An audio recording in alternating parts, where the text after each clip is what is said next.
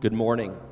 We'll be reading this morning from the book of John, chapter 17, and we'll be reading verses 20 through 26.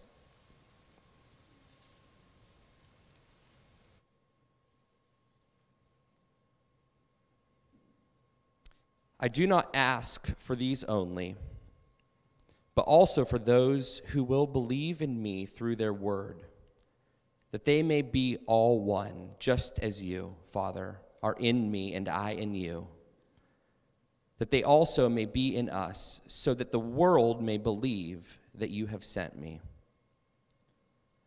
The glory that you have given me, I have given to them, that they may be one, even as we are one, I in them and you in me, that they may become perfectly one, so that the world may know that you sent me and loved them even as you have loved me. Father, I desire that they also, whom you have given me, may be with me where I am, to see my glory that you have given me because you loved me before the foundation of the world. O righteous Father, even though the world does not know you, I know you, and these know that you have sent me. I made known to them your name, and I will continue to make it known, that the love with which you have loved me may be in them, and I in them. This is the word of the Lord.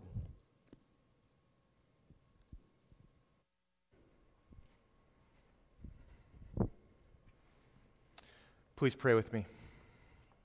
Father, we pray that you would bless the reading and the preaching of your most holy word, that you would continue to cause it to be enlivened upon our hearts and our minds, and that we would grow in our faithfulness to you as a result. Amen. There are a number of threats to Christian unity right now.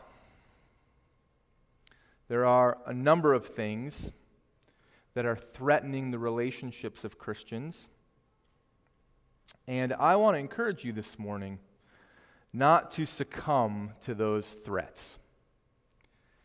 There are a number of threats. I see three at least, the big three that are before us. Undoubtedly, there are more. But the big three threats are, of course, how we handle COVID-19, how we engage in the racial tensions of our day and what to do about them, and, in case you forgot, there is an upcoming presidential election. The COVID-19 pandemic has been a challenging time for everybody, and for everybody in a slightly different way. Stay-at-home orders have required us to figure out how to school our children from home while working from home. We've been prohibited from getting out and just doing the things that we like to do. And, of course, there's the ever-present worry that you might actually get the illness yourself. I think another aspect of this difficulty is found in the fact that what was being asked of us had been changed regularly throughout the course of quarantine. First, it was don't wear masks. Then it was wear masks. First, it was wait until we flatten the curve, and then it was wait until a vaccine. It was stay-at-home order for a month, and then another month, and then another month after that. Hydroxychloroquine worked until it didn't. And gatherings of more than 10 people have been banned, unless you're protesting. Then it's okay if there's 150 of you in the same place. And the list goes on and on and on. And as a result, as time marches on, patience wears thin. And it's amazing how many of us have become self-proclaimed experts on how to handle a pandemic. If you need an expert, just go to Facebook. You'll find millions. When it's clear that the real epidemiologists don't have agreement on what we should do. Everybody's been affected by COVID-19 differently, mentally, physically, financially, emotionally, spiritually. Strong feelings and opinions about how to move forward have emerged, haven't they? And as it relates to Christians, the threat of division because of this exists on multiple points on the axis. Do you support the government guidelines or not? Should you wear a mask or should you not?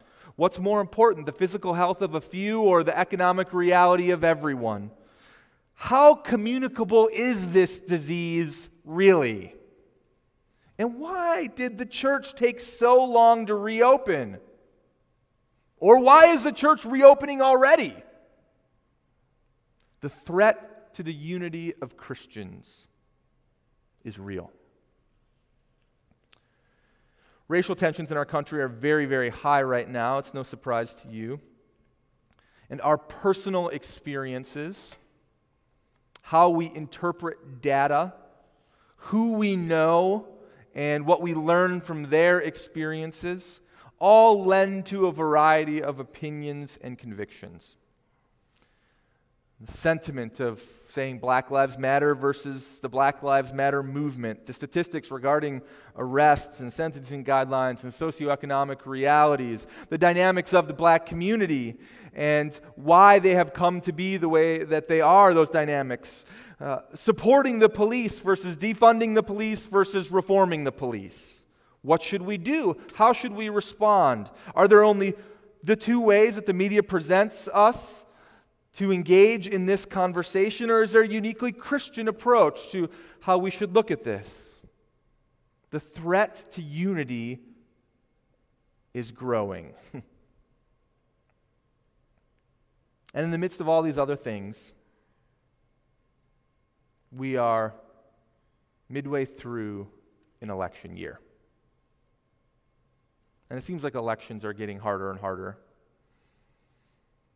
that they're becoming more contentious and more divisive as the years go by. Republicans versus Democrats. But not just that. We're talking about Donald J. Trump versus Joe Biden. And then we're talking about, well, I'm not that kind of Republican, or I'm not that kind of Democrat. I need not say more. The threat to Christian unity is upon us. And so the time is right to remind ourselves of the nature of this unity. And we do so this morning from John 17. John 17, Jesus is nearing the end of his life, and we see that before his arrest, he takes time to pray to his Father about some very specific things for Christians. Not necessarily for everyone in the world. This is not a prayer in which Jesus is directing his petitions on behalf of the whole world. He's directing his petitions particularly to his Father on behalf of those the Father has given to him, the Christians. And he has some very specific desires for them. And he sees some very specific dangers that lie before them. This is often referred to as the high priestly prayer. And don't let the timing of it be lost on you, because there are but few prayers of Jesus that are recorded in the Bible. This, I think, being the longest and the most substantial near to his death. And the things that he prays here are very clearly important. And as he nears the end of the prayer, he prays that Christians would be unified. And the request for unity is really divided into two different parts with incredible implications attached. Bo read it a moment ago, starting at verse 20. And we see in verses 20 through 23 of John 17 that Christian unity is based on the nature of God. When you think of unity, I wonder what you think of. You might often think of people being united around a shared belief or a shared goal or a unified cause, or perhaps a political issue. People become close together. They become united with each other when they follow the same sports team. Just go down to Heinz Field and you will have 68,000 of your best friends, unless you're wearing the wrong jersey. People become united together simply because of relationships as well. Relationships bind people together. I like you, you like me, we're united, even though we might not agree on everything. And those things are good. Beliefs and causes and purposes and relationships. But at their core, they aren't necessarily permanent in their nature. Circumstances change. Beliefs sometimes evolve. Relationships grow or fade. Think about it for a minute. When you think about the people in your life who you are united with, what is the reason why? A belief, a cause, a purpose, a relationship? Jesus prays here that the nature of Christian unity would be much deeper than those things. He prays that it would be rooted in the eternal personhood and relationship between God the Father and God the Son. In other words, Jesus prays recognizing that Christians are unified because of the nature of God, who God is. And he says it 3 times in the first few verses. Verse 21, for those of you that have your Bible open, he says, I pray that they may all be one, just as you, Father, are in me and I in you. Verse 22, that they may be one as we are one. Verse 23, I in them and you in me, that they may become perfectly one. The same petition that they may become one multiple times, but the same grounding is attached to all of it. For Jesus to say to God that he wants us to be one as we, Father and Son, are one, points to the fact that God and Jesus, the first person of the Trinity and the second person of the Trinity, are inextricably linked. They share one essence, yet they have distinct or unique personhood. And this is the way that Christians are united to each other. Now, if that confuses you, that's okay. But if that gives you a sense of wonder and awe, then it should. And this truth seems to indicate that the closer you draw to the Lord, the closer you will become with other Christians. We see that in verse 23. I in them and you in me. So Jesus in us, God in Jesus, that they may become perfectly one. As we draw closer to Jesus, we will experience a supernatural unity with each other. And the unity of Christians is truly supernatural in its nature.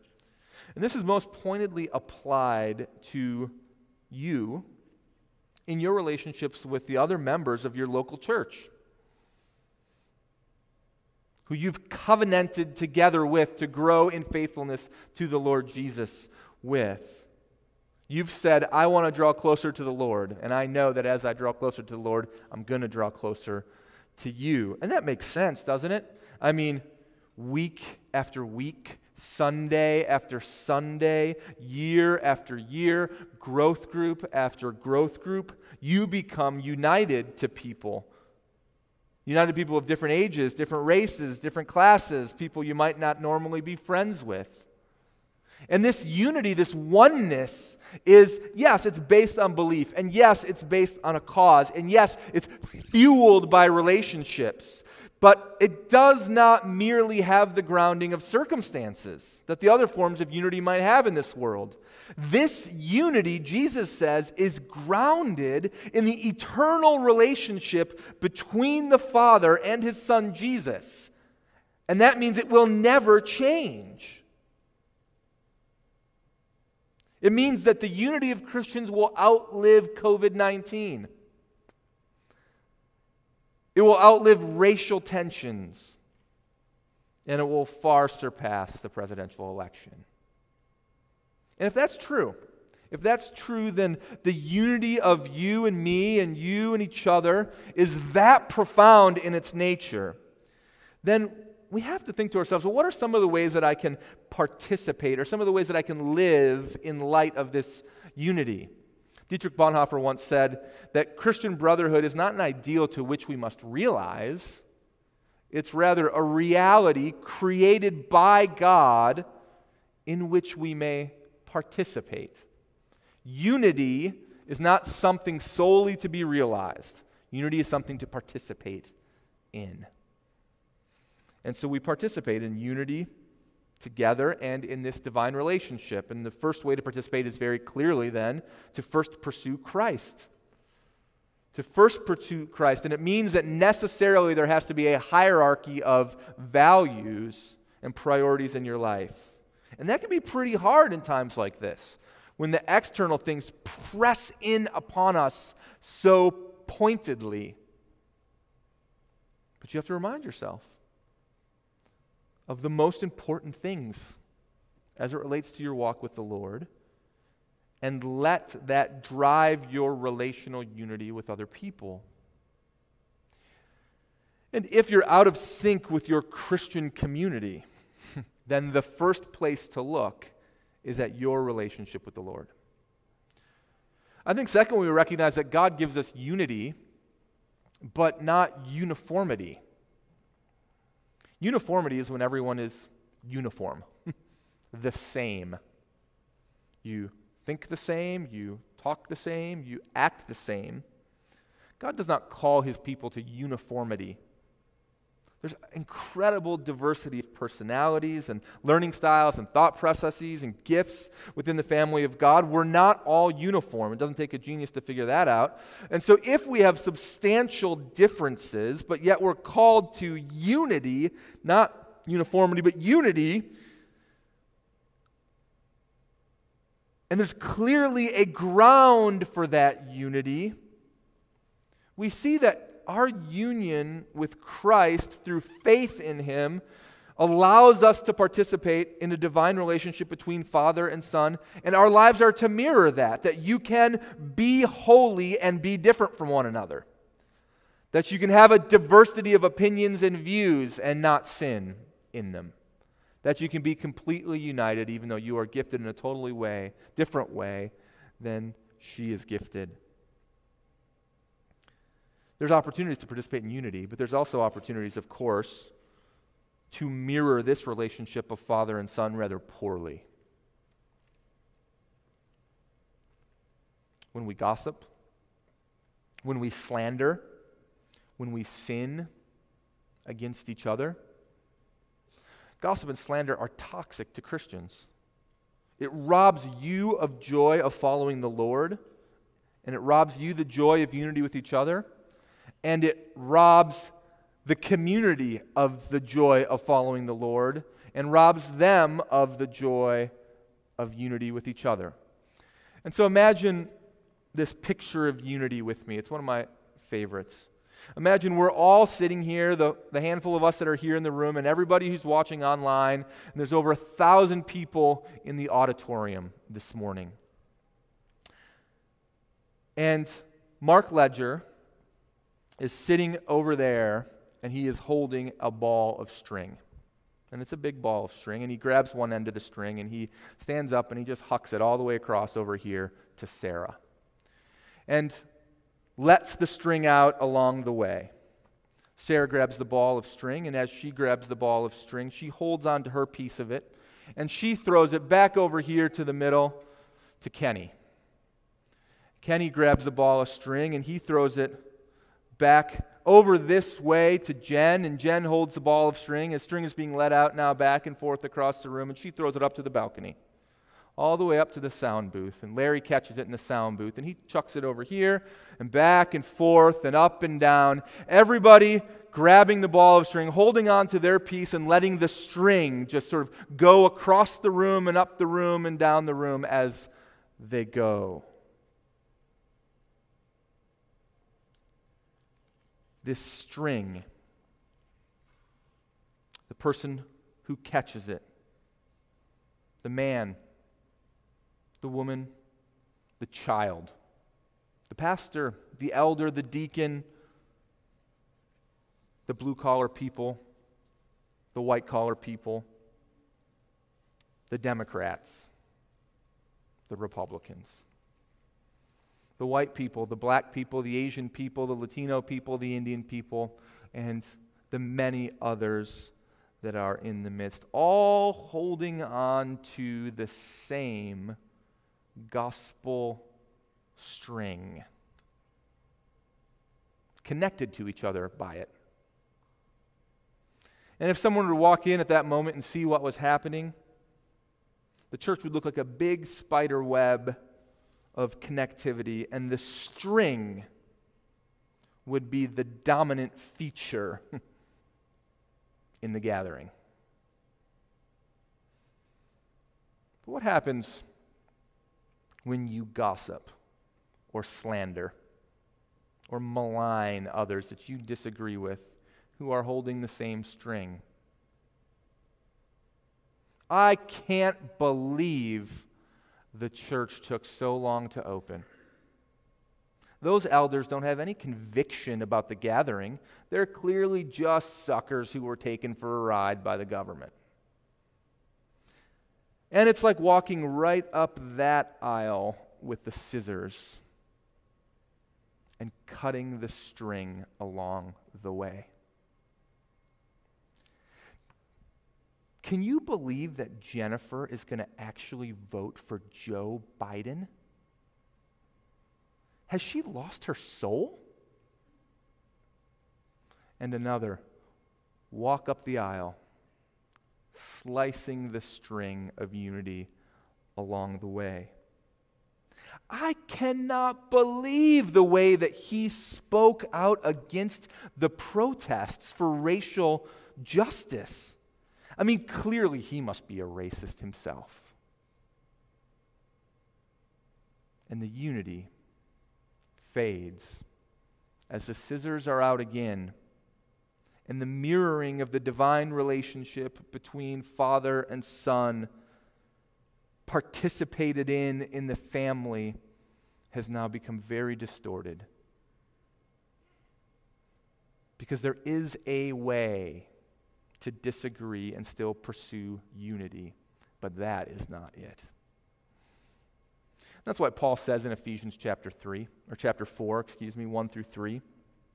He says, I, therefore, a prisoner of the Lord, urge you to walk in a manner worthy of the calling to which you've been called.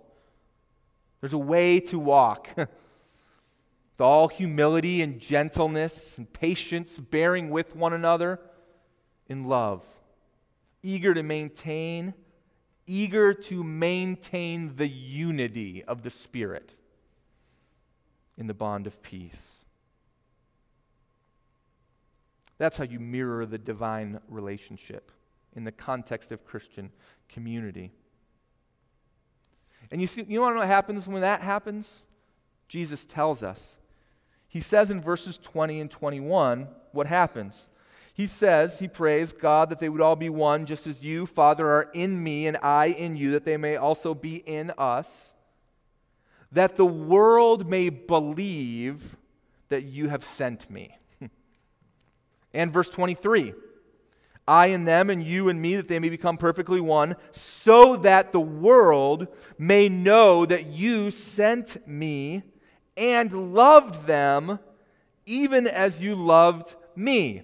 So your unity with one another as Christians broadly speaking, and your unity with one another, with the Christians in your local church, more narrowly speaking, is a form of participation in the divine relationship that results in the world recognizing that Jesus really did come from God and is God's Son.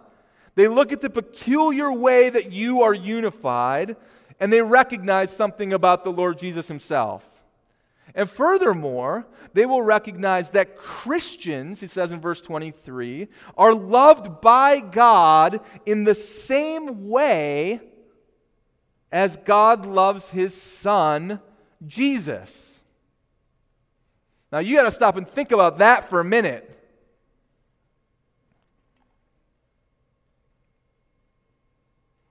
If you have faith in Christ, God loves you as he loves his Son, Jesus, it says. Which means that he cannot love you any more than he already loves you, no matter what you do. And he will not love you any less than he already loves you, no matter what you do. His love for you is perfect in its expression. It's perfect in his provision for you. It's perfect in his dispositional generosity towards you. And further, it would seem to indicate to me that if God's love for his children is like the love that he has for his Son, then this love is eternal in its nature. That God never started loving you. He just always has. And that God will never stop loving you because you will be with him forever in eternity. When you think about the fact that God never started and will never stop loving you, that the eternal God of the universe loves you as he loves his eternal Son, my friends, how great is the love of God for us?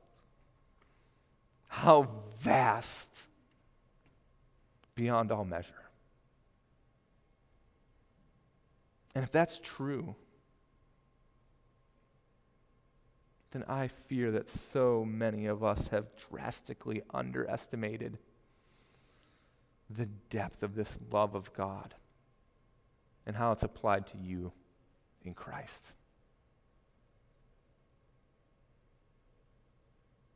And I wonder how then you respond daily to this kind of love. So the unity of Christians is based on God's nature. It's not based on the fact that you like each other. It's not based on the fact that you agree about COVID, about politics, about race and tensions. It's not even based on the fact that you just happen to live in the same geographical locale or come down the road to the same church. It's based in the nature of God. And secondly, we see in verses 24 through 26 that this unity is based on the promises of God. And so when you put those two things together, you might say that the nature and the promises of God are the basis for Christian unity. The nature and the promises of God are the basis for Christian unity. And the prayer of Jesus in John 17 closes with two great promises for the Christian. We need not expound greatly upon them. He says in verse 24 that a prayer of heavenly nature, a promise. Father, I desire that they also, whom you have given me, that's Christians, may be with me where I am, to see my glory that you've given me because you loved me before the foundation of the world. Jesus wants us to be with him where he is. He desires for you to see his glory. He loves us and he wants us to be with him, and he wants us to know him even more fully than we know him right now. And so he wants us to see the full expression of who he is, his glory, so we can understand him all the more. And indeed we will. All of us. All of the Christians. Even the ones you don't agree with all the time. Joined together in eternity in perfect unity with each other because we're in perfect unity with the Lord Jesus. The nature and promises of God are the foundation for Christian unity. The second promise is in verse 26. Look at it with me. It's the close of the prayer. It's a promise for the church on earth. Jesus says, I made known to them being Christians, your name, and I will continue to make it known, that the love with which you have loved me may be in them, and I in them. The promise is that Jesus isn't going to leave us to try to figure it all out by ourselves, that he will continue to make the name of God known to us and to more who will come to believe at later times. And by making the name of God known, that's another way to say to make known all that God is, all that we need to know about him. And when that happens, we more fully know his love. And so I hope that you know God through Jesus. Not just know about him, but truly know him. That you can have a knowledge, that love, that you can have that unity with God and unity with other people by putting your faith in Christ for the forgiveness of your sins and then choosing in an ongoing way to participate in this incredible unity of believers. It's difficult in times like this. It's difficult in divisive times like now. But there's a way forward for Christians. And when this happens, you, like so many of those who have gone before you, become the answer to this prayer. The nature and the promises of God are the basis for Christian unity. Let's be the answer to this prayer. Not in our own power, but because of God's promises and because of God's nature. Let's pray together.